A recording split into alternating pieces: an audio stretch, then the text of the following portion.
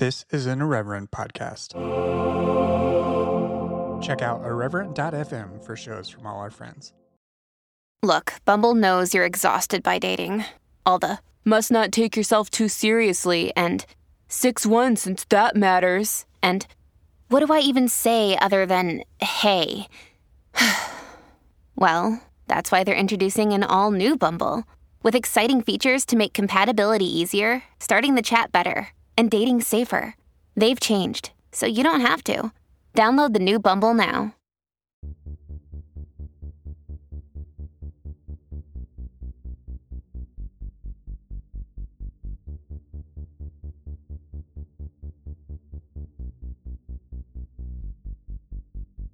Hello and welcome to Exvangelical, a show exploring the world inside and outside the evangelical subculture. I'm your host, Blake Chastain. This week's guest is a return guest, Lenny Duncan, author of the new book, Dear Revolutionaries, a field guide for a world beyond the church. This book is in dialogue with Duncan's prior work, including the books Dear Church and United States of Grace. Duncan is forthright about their experience serving in the church, including their disappointment in its response to the Black Lives Matter protests of 2020 following the murder of George Floyd. Their latest book is written in light of these developments, as well as how shows like this one cultivates a certain kind of media ecosystem, what Lenny calls the thought leader industrial complex. Duncan's work may be iconoclastic, but what Duncan wants is to name the things that are holding change back, push through them, and cultivate meaningful community and practices that serve people more than institutions. Both this book and this interview are an extension and reflection of their story. A couple of notes. We had a pretty short window to talk, and I captured as much as I could during that time. You may also hear some occasional sounds in the audio, including some bangles that Lenny was wearing. I actually think it adds to the ambiance personally, but your mileage may vary there.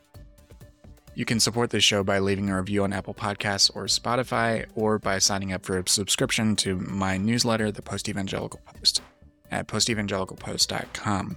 You can subscribe for free or at $5 a month or $50 a year. For that cost, you get ad-free podcast feeds, as well as additional writing from me and a additional short-form podcast that I publish every Monday.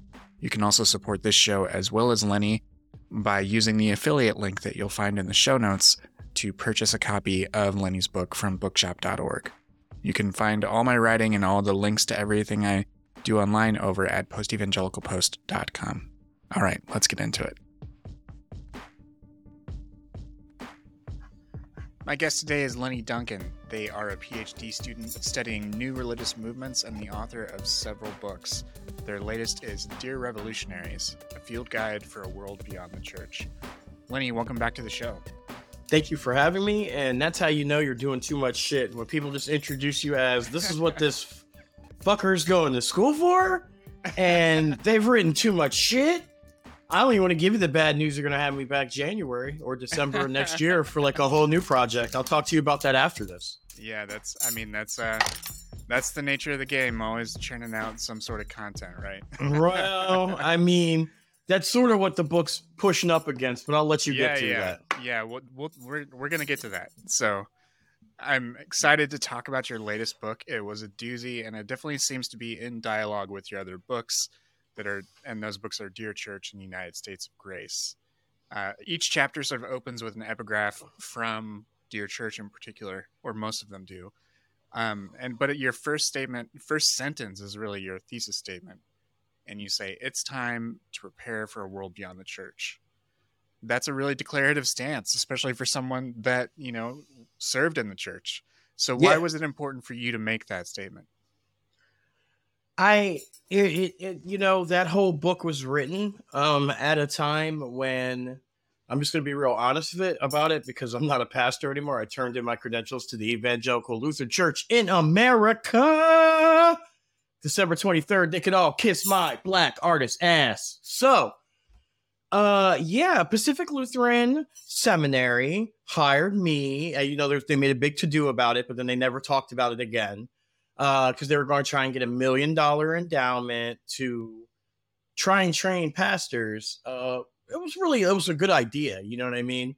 It was the work I was doing in Portland. And so I wrote that book probably a year after doing on the ground chaplaincy for Justice for Patrick Kimmons, several Black Bloc leaders, medic teams. By that point, I had already, responded to several mass shootings. So, with no training, like no one has training for that. Like there are workshops and there are experts, but guess what? Those workshops and experts can't be everywhere this shit's happening, right? Mm-hmm. And so a lot of it was May 30th of 2020. I'm standing in front of the Justice Center because it took me 5 days to get out there. That's why I always say May 30th. People always think I get the date wrong. I'm just being honest. That's the problem with neurodiversity. So, it took me 5 days because I first had a flight booked, at the end of the United States of Grace. I'm talking about, I have a flight booked. You know what I mean? And I want to go to the Twin Cities, and my family thinks that's a bad idea. Or my family at the time, my partner and my daughter, who's still my family, but we were all living together. And, yeah, man. And everything I thought I knew about the world just melted in light of what I saw. I saw a sitting president of the United States get suggestions on Fox and Friends that morning, and then try those suggestions out on us. I watched as clergy members were kidnapped. And then, the New York Times, the Washington Post, all these people have covered it, but at the time, no one believed me. So I had spent years being the poster boy for racial justice for this fucking mainline denomination.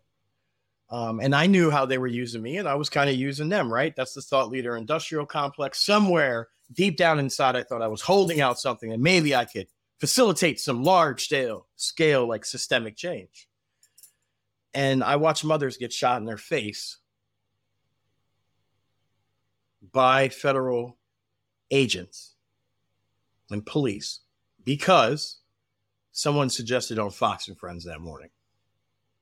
And that's when I knew everything I had done was absolute bullshit. Every sermon I had preached, every bishop whose ass I kissed for them to see my humanity. Oh my God. How many meetings I sat in where we labored over if my soul was worthy to be fully recognized. Now, in those conversations, I was the Reverend Lenny Duncan, who constantly talks about racial justice. I was a thought leader and a conversationalist and whatever. But, most people never had the wherewithal to think, wow, the entire time this person's defending their own existence. I watched my entire world melt. Our presiding bishop, sent one of my, at the time, friends, who's, a famous writer, to come check on me, quote unquote. And they thought because I was like smoking pot again, that's definitely why I seem to be a little bit aggro. It certainly was not watching Black people be shot in the streets and clergy be kidnapped by federal agents and no one believing me. Again, I'm a member of the press now. Shout out to OPB. They gave some good reporting the entire time. I can name some of the people, on the ground. But no one believed me. So I spent years really being put out front, man. I've waited to tell the whole story to your show, man, because you've been kind of talking to me about this the whole time. So everyone else is getting silly, Lenny. This is really what happened. And I just felt so betrayed. Like, again, all this stuff is like care, right? It's white people giving care. No one's doing anything harmful except for the fact that no one believes the report of the one Black person that they said and that they publicly knew in the denomination of 3.5 million people. They knew went to all these kind of things. They knew wrote about it. And they said was a person that not only do we believe them, but we trust them with the souls and the care of communities. And so in the midst of a traumatic event for Black people everywhere, I was not perhaps polite enough. And so that's where you got all those weird ranty fucking posts and shit. Because, my back was up against the wall. What was I supposed to do in that situation, right? My friend didn't believe me. You know what I mean? The presiding bishop is just looking for excuses to think something's fucking wrong with me or that I've jumped off the fucking hedge, right? I got friends who were living with me at the time, who didn't march for shit, came out twice like cowards.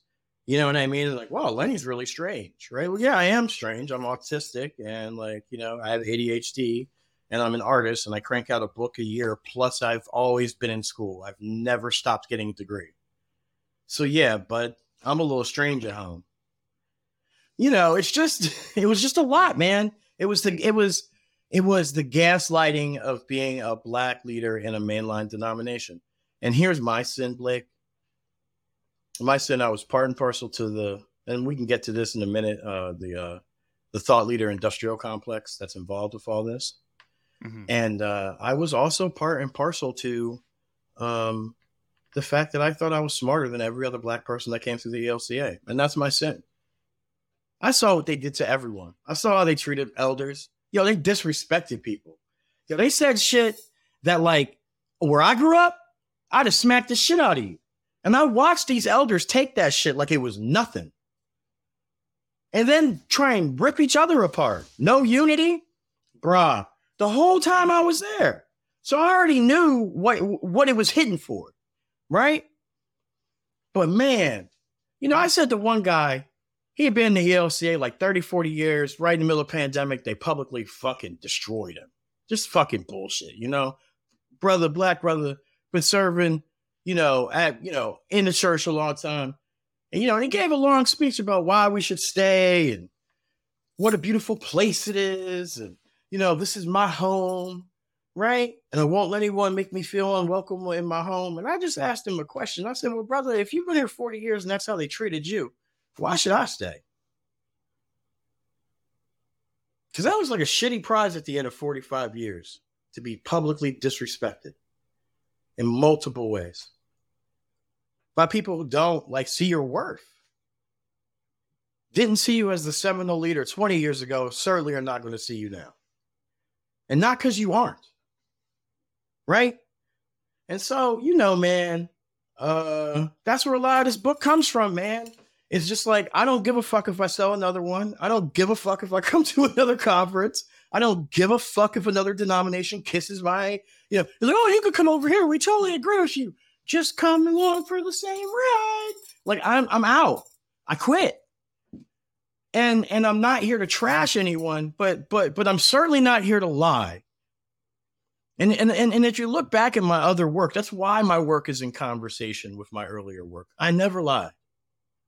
I said what I could, when I could, and as much as I could. And some, being a black artist in this country is a terrifying assignment. That's what Baldwin says. Like, in a country like this, at a time like this, he's saying this in 1963. The assignment to be a black writer is terrifying. And the assignment to be a black writer at a time when Christo-fascism, my first book, I called it The Theological Civil War. By the way, kids, there's going to be a lot of assholes out there who have a lot of books out there who I've been talking about Christo-fascism. Let me tell you something, man. I've lost comrades. I buried people. And I don't know none of these people. And I bet you if you check around, nobody knows them in the actual fights that happened over the last couple of years. So that's the first thing. The second thing is, I didn't predict that shit. No one did. The closest I got is I said there'd be a theological civil war. I knew it was going to be based in like a weird kind of form of evangelical Christianity. But Jesus fucking Christ, I didn't think they were going to become the AC Skins on their way to see fucking the Stray Cats like they did in Charlottesville or like any of that bullshit. You know what I mean? It was only after I saw it happening that I was like, oh, right. Fuck. Yeah. I mean, no matter what people say, like nobody could have predicted that things had gone as batshit as they did, being in both moderate and more conservative fundamentalist evangelical spaces, like it's latent there. But you wouldn't think that they would have, abandoned, the better angels of their nature so willingly. Or that they would allow themselves So to be willingly. hijacked, or that they would allow themselves to be hijacked. I mean, I Sure. think there are, I'm going to keep it real. I think there are good actors in evangelicalism. Yes, Wahahaha. I do. You know? I just think they've been stripped of all their power. Absolutely. They absolutely have, because, man, better ground game. We talked about this 3 years ago. The other side is better ground game. And you're my witness, man. I've been talking about this shit since way before anyone else. I didn't have all the language tight. I didn't have a check mark next to my name. And, I'm not like some big shit fucking smooth talking, nice looking guy, right? I'm a weirdo queer baby. But I've been covering this shit, and I've been on the fucking ground, either offering people care, support, or I showed up in the wake of the worst things and walked around and asked questions. Ask them about me on fucking George Floyd Square. They know my fucking name. Ask some of these clowns who are going to be selling you fucking books over the next couple of years. No one knows their fucking name. Ask people in Portland. What was I there? Right? Not that I did anything. Not that I was some fucking hotshot badass. Not that I gave some fucking speech. That I was I was there because people were being hurt, and I cared for them. It's just a lot of bullshit, man. And this is what, we saw it with the emergent church. We're seeing the last leg of it with the deconstruction movement. Now they're all going to get horny for esotericism. We all haven't been there and doing weird shit in the fucking, if anyone ever called me a church man, they weren't paying attention. But you know what I'm saying? What the fuck, man? And now they're going to do it with Christo-fascism? Now they're going to make that a fucking thing? Now we're going to go to Christo-fascism resistance fucking conferences? Now we're going to go fucking buy a bunch of books? Now you're going to make t-shirts about it? And that's what my book's about. My book's about fuck that. The truth is there is no fucking book club for this shit. You need to go out and let's get to that. Sorry. Yeah, let's talk about that, because I mean your book does deal directly with the sort of media ecosystem that surrounds books like yours, like the one that I'm working on.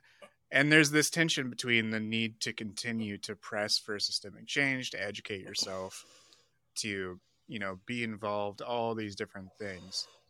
But the thing that your most recent book, Dear Revolutionaries, talks about is if the goal is really liberation for all, that's been talked about for decades by all manner of black thinkers and other leftists and whoever you want to cite. There's decades of people that have been saying that. And so what should we be sort of on the lookout to avoid for that sort of navel gazing? Because you're right, it can spin into its own thing, and it can run its course, and then another thing will come, and for me, a big focus is history, recognizing all this shit. All these things have happened before. Yes, the way evangelical has, or deconstruction or whatever, has accelerated online. It's part of you named it, the emergent church. Before that, there's all sorts. There's 100 examples. There's so many precedents. And it's but at the same time, it's okay, how do you continue to agitate to do these things without it being just about the content?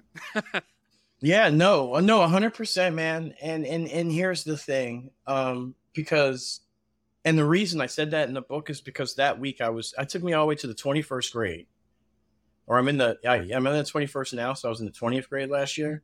Yeah. I was all the way in the 20th grade, guys, and I'm a historian, right?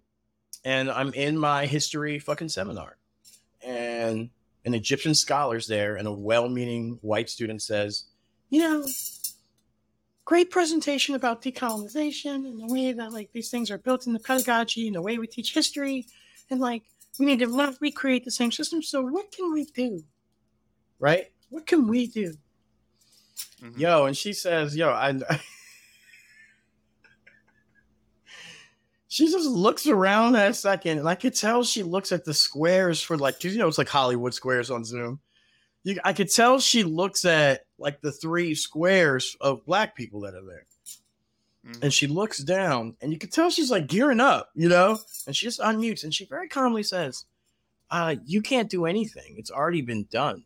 Me and my friends saved money to come here from Egypt to study under black women because black women figured it out in the 70s. We're trying to take those strategies back home. You refused to implement them, and then muted her mic. And that's where that idea comes from, man. So if we know that black women already have come up with, you know, so that started my investigation around that, right? An investigation around my own conduct. Because in the book, and I want to make this clear to your listeners, I don't talk about other people's conduct. Oh, no. I talk about my own complicity and how it looked from the perspective I had. Mm-hmm. And so that's a little bit different, right? But yeah, it does make some pretty mean. Well, not mean. I'll probably never sell a book after this again, Blake, but that's fine. I mean, here's the deal. I'm going to give you a spiritual answer and you're going to hate it. But you know how I know I can give my story to you and give bullshit to other people's podcasts? Why? Dude, because I know your listeners watched you do what people fail to do over and over again. Baldwin talks about it. He says you can either be famous or you can write. And no matter how much the two look the same, they have nothing to do with each other. And I watched you be at the front of something. I watched you lay the foundation. I watched a bunch of people pillage it for all kinds of other reasons. And then I watched you do something that only people who are really trying to work on their shit do. People who know the work can destroy them, who know that what they're creating, you know, they have to be honest if they want to survive it with themselves. Mm. And what you did is you didn't even get mad about that. I just watched you grow and evolve and continue to stay in the conversation. And that's what the true poets of a society do. That's what true leaders do. We'll know people by their fruits, Blake. It's a shitty answer, but it's a true one. Listen, man, I still believe in that strange man in Palestine who empowered the 72 with powers that looked more like, you know, what Paschal Beverly Randolph and the Hermeticians talked about than like what the evangelicals talk about. But, you know, that's a conversation for like another day. Right? You know, but the truth is we'll know people by their fruits. That's the problem. The problem is that we think because online interaction hits us on certain waves, we're like, oh, it gives me pleasure. Oh, it gives me information. Oh, every once in a while, preponderance of it can give me wisdom. That's never going to change. Looking at a leader, watching who they are, being in community, watching them fall on their face, you know what I mean? Like watching them pick themselves back up. I went through a terrible divorce and was shit on by my denomination. Most people would have lawyered up, would have talked shit. Over the years would have named the people I've been talking about specifically, some of the writers and other people involved. I don't do that shit because that's not why I'm here. Mm-hmm. Same reason, like when people look at me strange in my PhD program, I say, I'm never going to get a job teaching. I'm here so my consciousness can be changed by the experience. The same reason I went to seminary, the same reason I went out to serve people, and the same reason I'm studying, and the same reason I'm telling the truth about the problem we're in. And part of the problem is, and this is why the thought leader industrial complex is so dangerous, it convinces us that the colonizer dream in reverse is a way to go. I have no right whatsoever to decide what's best for you 300 miles away, no matter how progressive, liberal, on point, ascended, spiritual. I don't have that right. Do you know why I say 300 miles? Because 300 miles away is about, that's about how far you could get in most societies before this empire shit. The only times things were different were Babylon, Pax Romana, and America. And parts of Western Europe, of course. Mm-hmm. But this idea that we should decide the laws for an entire continent of people is insane. And it doesn't matter what side of the fucking spectrum you're on. That has nothing to do with community. That has nothing to do with loving your neighbor. That has nothing to do with building out from where you are. That has nothing to do with what's right in front of you. And it has nothing to do with the here and now. It's a fucking Babylon illusion. And so the thought leader industrial complex constantly puts out the carrot. We're going to change the church. We're going to do it someday. Nope, queer people are going to be alive. We're going to do it, guys. Right? Women are going to be respected. We promise. We promise. We promise. We promise the church will do different. Even though 19 centuries show us otherwise. We promise. No, America's going to love black people. We just need to all come together. And here are the 5 tips to do it.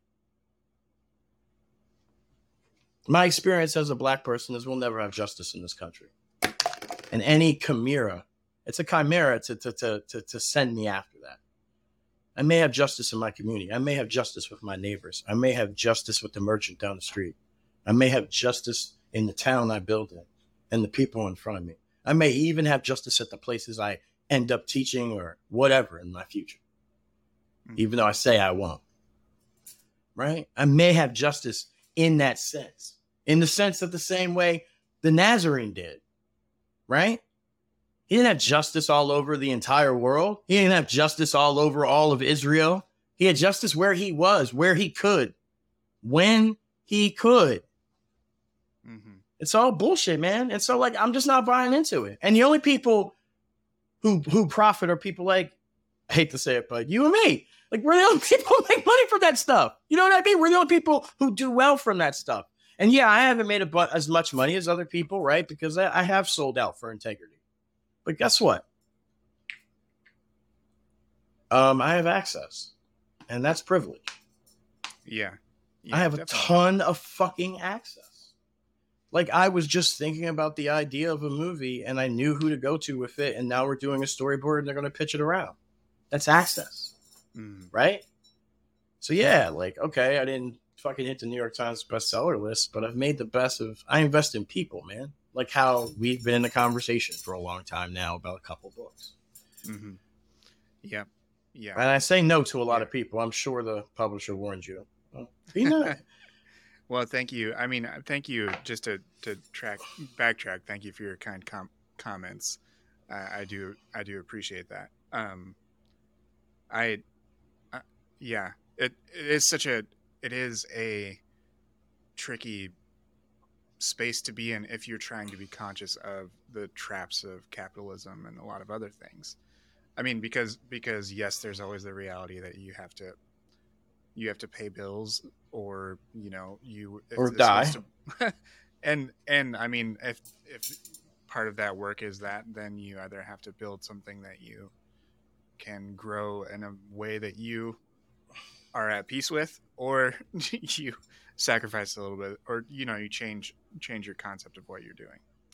No, so I think we're aligned there, you know, like, yeah, it is definitely because it's easy to see some of those things, and, you know, whether people participate in them or not is their choice. But I, you know, I naming it and saying, like, you know, this is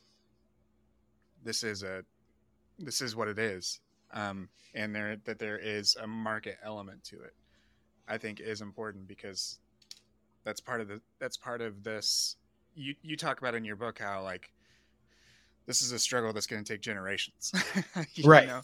It's not gonna, you know, that's not the way it works in this country.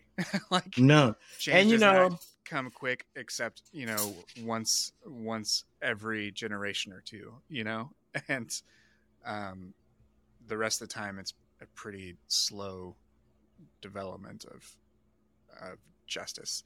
And I like what you have to say about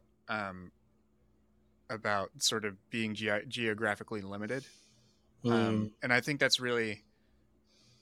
another really interesting aspect of of your book is the way in which you emphasize community. You definitely say, look, these big institutions, they're going to preserve themselves first, and then think about the rest of the world, Yeah. And the one community you can directly affect is the one that you find yourself in, where you're located in time and space. Yeah. Because you also got to the point in just a minute ago about how basically, like online communities, they're communities of a type, but they're not the same sort of the ones that are formed, at a church or down the block, or, that it's not it's not the same thing, because they can't, a lot of times they can't reach through that phone and like, and do what you need, or be there, or see anything beyond what you share with the world. Yeah, I mean, sense. Yeah, no, 100%. And a lot of my tactics that I share in the book are like, wow, aren't I grateful I did this before the world fell apart? Or aren't I grateful I did this while the world was falling apart? And so, if you're listening to this show and like you were an old school like church planter and you got sucked into that whole marketing thing for a while, yeah, you're gonna recognize some of these tactics. You're gonna be like, I know some of these, right? And I kind of make the argument that the only reason the police exist is because we won't do the most fundamental commandment of Christ. We refuse to love our neighbor.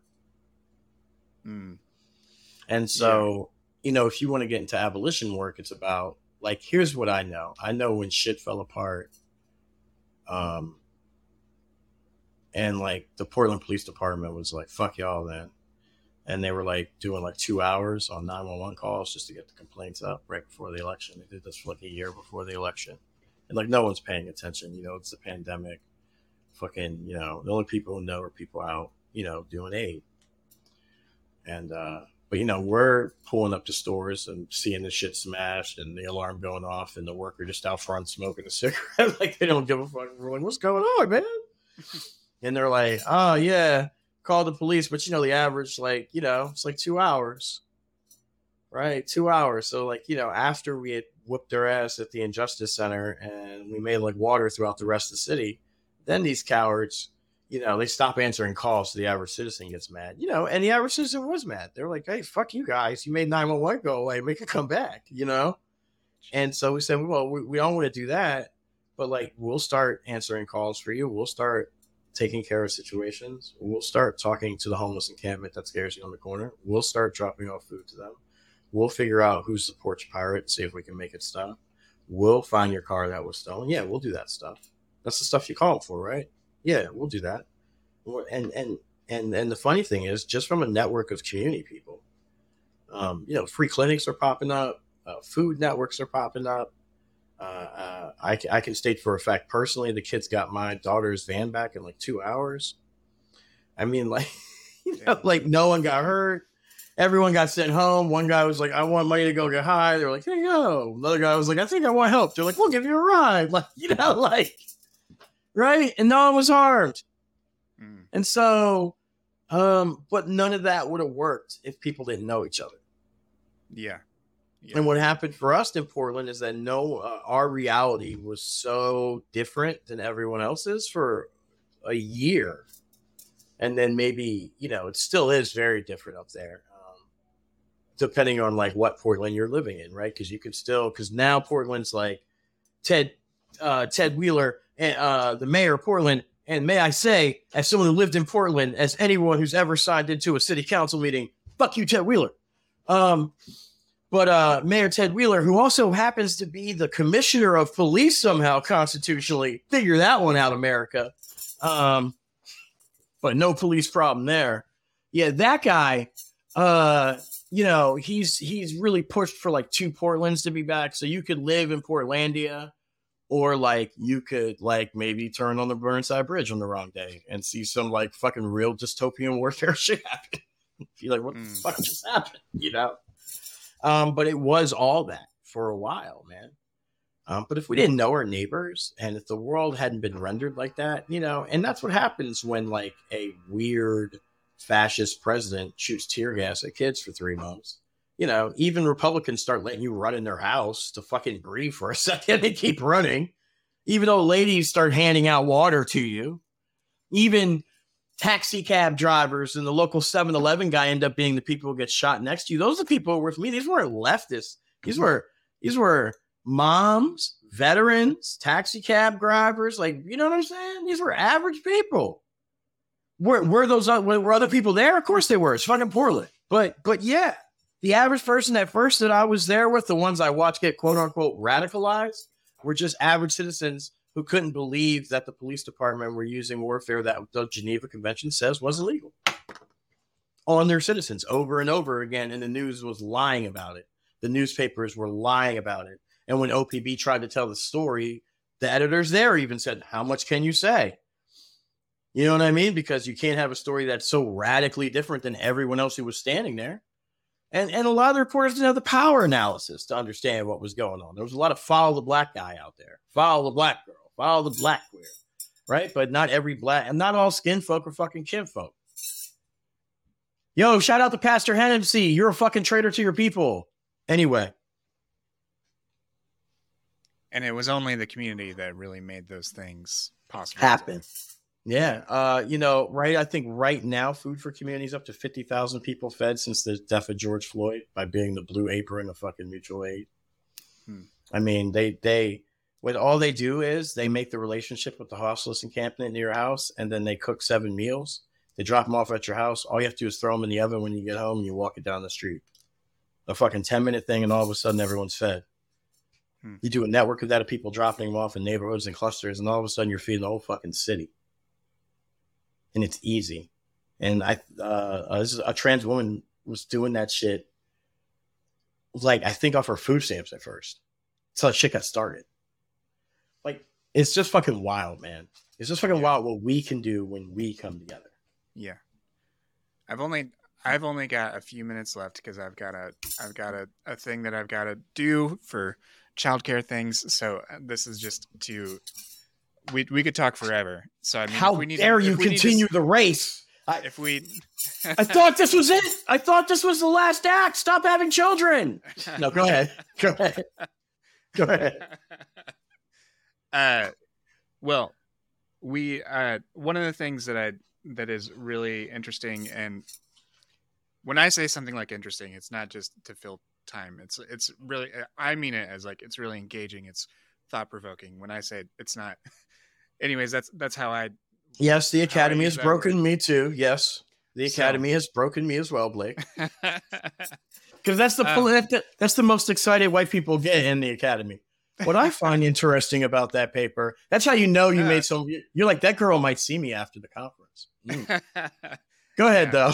So yeah, what I really liked was the way in which you incorporated a lot of these spiritual practices, as and essentially, especially this type of ancestral work, which I had always sort of observed, especially people of color going to, like talking about reclaiming the type of spirituality that may have been erased from their experience before, but I'd never seen it incorporated into sort of challenging whiteness, which was one thing that I thought was really fascinating. And like, what is it about these spiritual practices and exercises that you say are like for waging peace?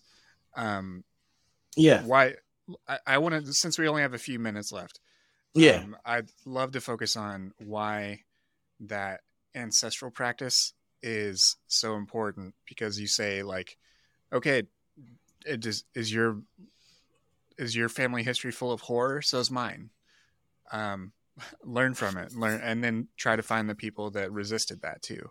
I don't have your direct quote in front of me. I apologize. Oh, don't worry. But, no, I'd love to talk about that, because that's really the interesting thing about the book is you're not going to get a ton of, this is what you do on the streets, or, here's your little tactic. There's some of that. but the beginning of it focuses on ancestral work, and you know, I don't blame you, Blake. It's hard for like the white, and I don't mean this in any disrespectful way because I do think you pay a lot of attention, but like, yeah, of course you saw Black people doing ancestral work and thought of that as something they were doing that was theirs, but not something that they were leading you towards, right? Mm-hmm. Right? Yeah, It's not hard. as something that to like appropriate. Yeah, And it exactly. felt, there's a line between recognizing the value it has to a community that's not yours, and then also Exactly. like and feeling like similar work would be appropriative. And the other I thing that's difficult as a white person is like sometimes the shit back then really sucked too, or like Oh yeah. Oh yeah. you have to go past you know Zerara, like you have to Yeah. get pre 1400 to like get some Yeah. Yeah. You gotta get be some like, good I'm shits. into Parcellus. I'm super into John Dee. Let me look out. Listen, I mean, here's the thing. Don't look at the church, don't look at theology. One of the things we talk about in new religious movements, which I always say is just another way of saying history of weird shit. That's all we study is weird shit. And but this isn't weird, man. It's not weird for you to set up an altar with a white tablecloth with one candle and a picture of one person from each of your line. People in cultures all around the world have done this. The African traditions around it, yeah, you probably should not be saying Yoruba Agungun chants, right? That's probably not for you, Blake. Yeah, right? that's But there are things that are yours. yeah, And you don't have to go far for it, man. You already got an altar set up. I don't know about you, but I'm just saying your listeners, they already have an altar at home. It's already set up. There's some tarot on there and some other things, or they've got some crystals arranged in some way. And they're already doing worshipful things in their home. All I'm inviting them to do is to know that their ancestors, and I don't talk about this in the book like too explicitly, but like if I say this part, if Blake, you are the way you are because there's a John Brown in your family. You are the way you are because there was already a Blake, and you're beyond your ancestors' wildest dreams. The stuff that you're able to do and fight for and to be, that person just kept maybe deep inside. And sometimes it's the blanks, it's the quiet parts of our stories with our families that really, tell us the most. Take my Aunt Sissy, for example, who taught me the most about saints and candles and all that stuff, right? She was a Yanish, so she was raised with sort of this folk Catholicism. But, being queer now, when I look back, maybe her and my Uncle Tommy weren't just good Catholics because they lived together as brother and sister till the day they died, just took vacations with their friends from the war. Right? Maybe there's more to that story, right? Right?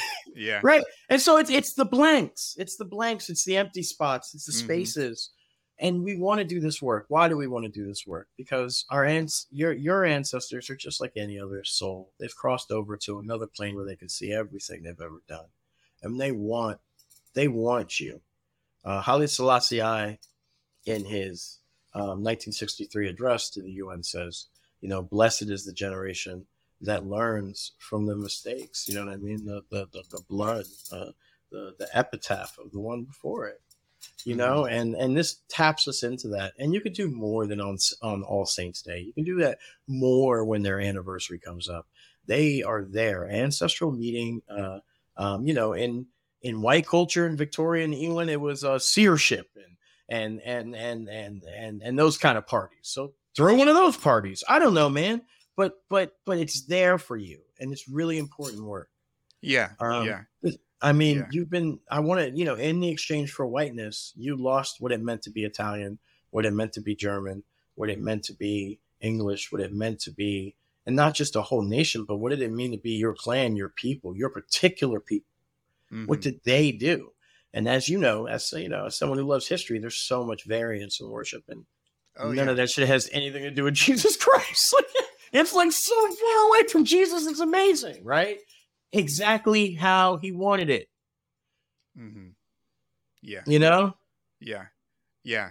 And I mean that I think is a really like your book is definitely full of a lot of challenges, a lot of really strong statements, but it's also full of these moments of like, find some comfort, find something that, if it's not comfort, at least it's solace. You know what I mean? You know what I mean? And that's what makes it like a well-balanced book as a reader. And I wanted to write it for the revolutionary and for the practitioner, for those of us who are out there in the fight. I'm tired of writing 101 books. I wanted to write a short book about like, hey, did you get your ass kicked from the last couple of years? Here's the things that like kept me alive. And they actually worked. We changed things. I'm convinced if it wasn't for the sacrifices of June, T-Rex Knightley, and other comrades who fell in 2020 all around this country, then last week wouldn't have went the way it would. Well, Lenny, thank you very much for taking some time to talk to me about the book. The book is called Dear Revolutionaries, and it'll be available soon in wherever you buy books. Anything else you want to mention here at the top? I know you've also got a Substack and some other activities. Oh, yeah. I got a Substack. I got another book coming out. I'm like doing shit. I got, I've taken enough time off just to focus on one book at a time for once. I'm being a grown-up writer at the end. There you go. So, check out my Substack, though, A Sorcerer's Notebook.